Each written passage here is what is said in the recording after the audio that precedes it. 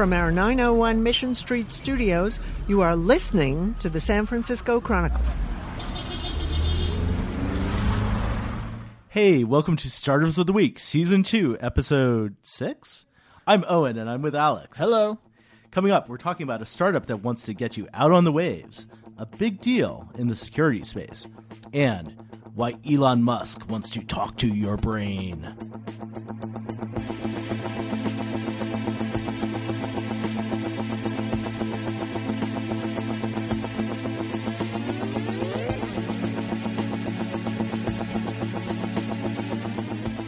I'm Owen Thomas, business editor of the San Francisco Chronicle, and this is Startups of the Week. Yes, it is.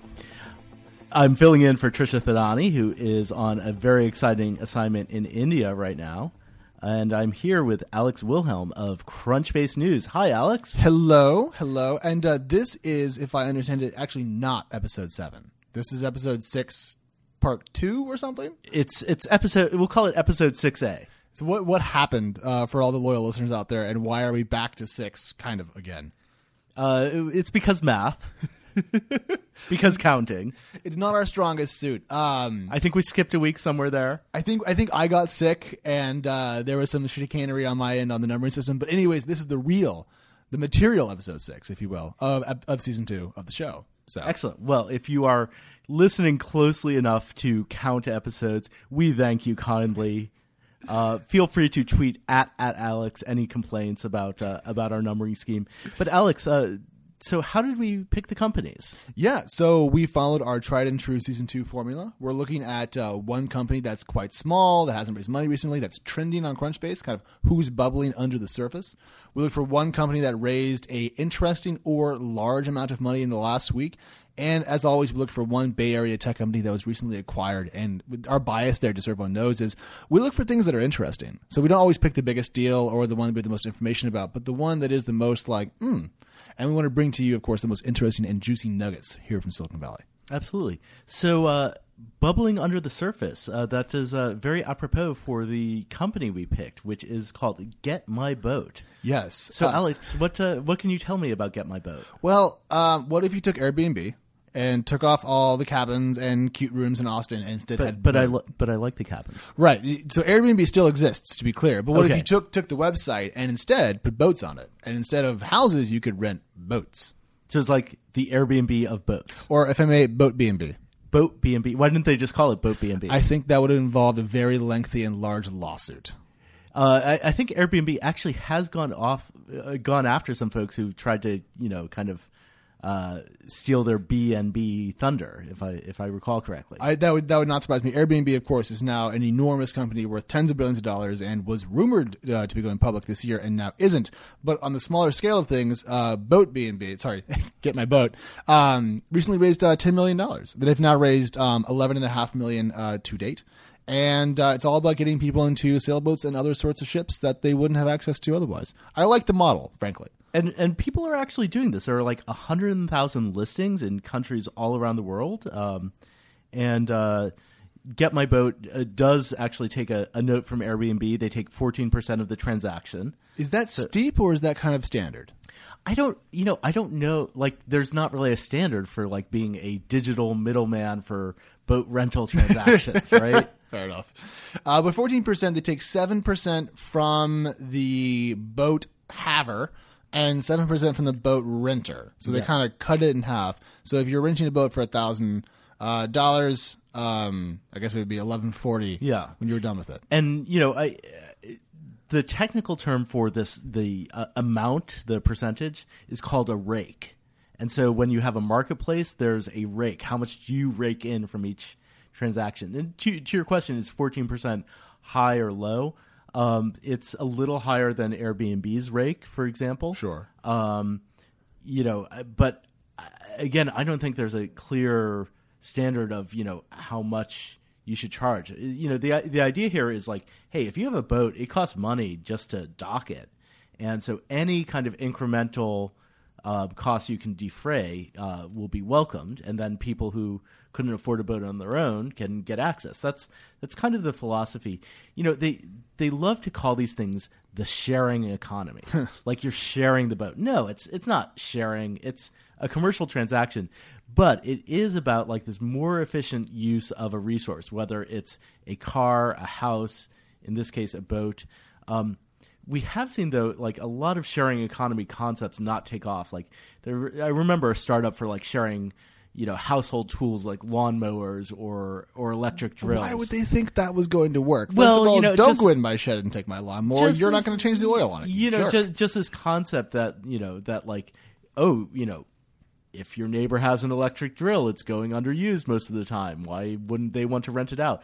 But it turns out that like the frequency or need is not that great, and what if you don't get your electric drill back? There are a lot of good human reasons why this Airbnb concept doesn't actually apply across many categories. Right. I almost want to say, thinking about where it does work, say boats or houses, maybe the bigger the ticket, the item, the more likely you are to take care of it, to use it sporadically, which is probably the model is for the consumers, and you can charge enough money for it that it's actually worthwhile to the owner. Like Right. if you were going to rent my drill for $3 or whatever, and then you didn't bring it back, I'm $30 worth of angry for a $3 bit of revenue to make in my life. It's just not worth it. It's not worth it. It's too small potatoes to make the transaction and even a low friction marketplace work. But boats are notoriously expensive, to your point. Right. They are easy to share because you're not going to be on your boat all the time unless your life is awesome. And if it is, call me.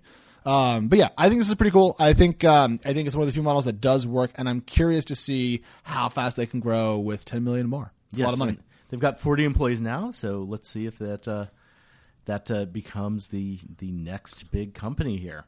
It's certainly a good location in watery San Francisco. We do have water both outside the city today in the ocean and coming down from the sky, which is why I'm currently soaking wet. Thank you, Best for that. So VMware, that's a company you don't hear a lot about, especially if you're just kind of an ordinary tech consumer. But they went out and bought a little startup called E8. Yeah, so this caught my eye because VMware is a very well-known company on the enterprise side of things.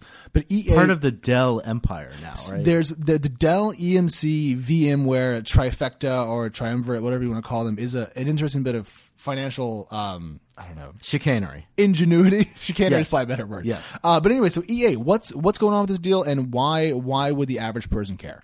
Well, VMware makes a lot of tools for other businesses. One of the things, everyone has too many passwords. You go to work and it's like you've got 10 systems, 10 different logins, 10 different passwords. VMware, like Microsoft, like many other companies, is trying to simplify that login process so that you just have one login that you use across multiple systems. So they're planning to use E8, which has some artificial intelligence technology that's really good at detecting, evildoers who are trying to like break into your system, hack into your password.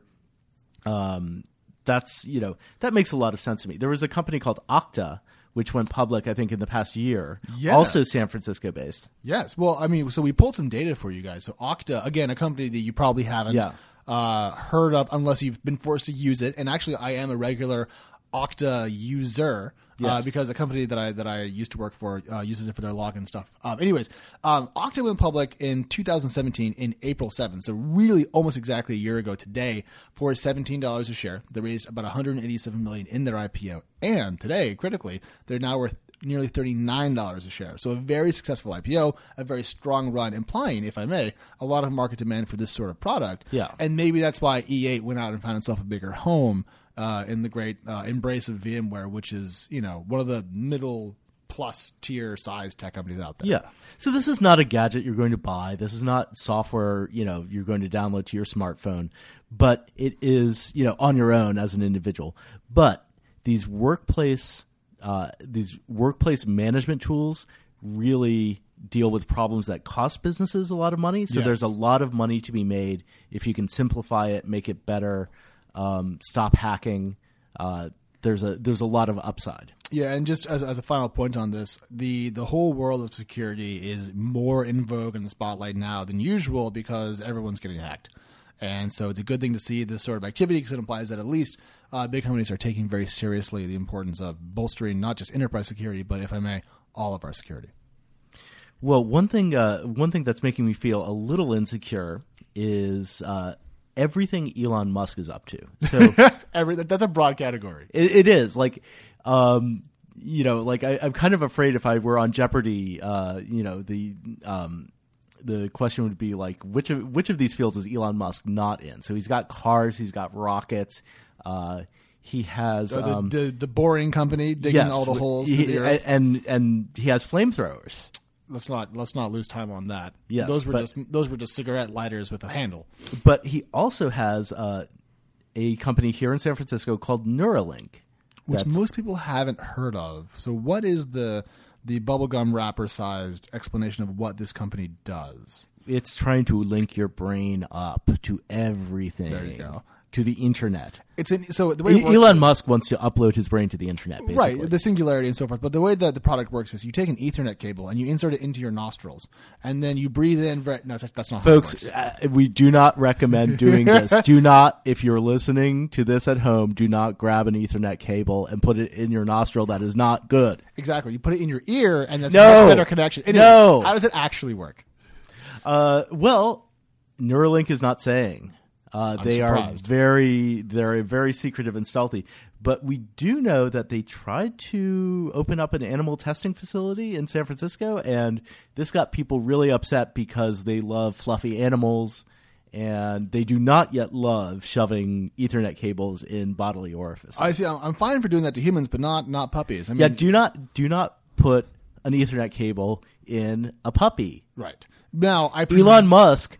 Think about the puppies. I presume this is more of a thing you wear over your head, if I had to guess, about how the connection is going to work. So I don't think it's going to be that intrusive, but we don't really know. And animal testing has a stink about it, if I may, because it's often used by cosmetic companies and other large firms in an abusive way that we don't find good. And Owen, if you don't know, has a beautiful, beautiful dog in his life. Follow her on Instagram at Ramona Terrier. There you go. And I am now dog father to two gloriously cute Havanese pups, who I think the world of. And so we have a very obvious bias here. But the important thing is, But what if they tested on fluffy bunnies? Are we okay then?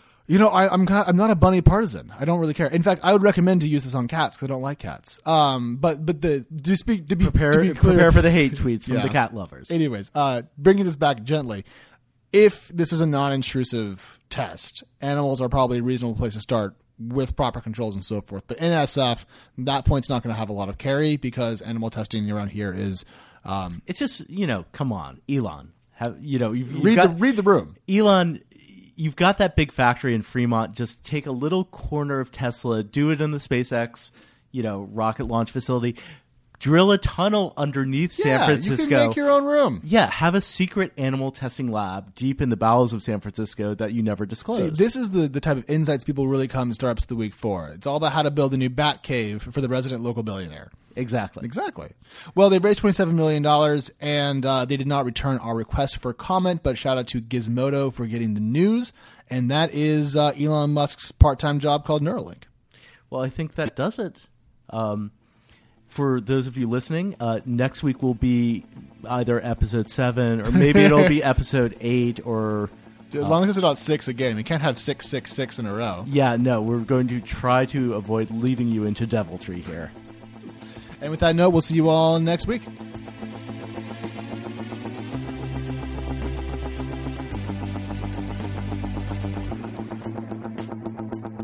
Thank you for listening to the San Francisco Chronicle. Read more startups coverage at sfchronicle.com. And crunchbase.news. I'm Owen Thomas. And I'm Alex Wilhelm. And this is Startups of the Week. You've been listening to the San Francisco Chronicle. Our executive producer is Fernando Diaz, our editor-in-chief is Audrey Cooper, and our producers are Peter Hartlaub, Brittany Schell, and Claire Varelos. The music you just heard is Botfest by Alex Vaughn. If you like what you heard, good news, there's more! Listen to Chronicle podcasts and get bonus content at sfchronicle.com/podcast or subscribe to iTunes, Stitcher, or other streaming services.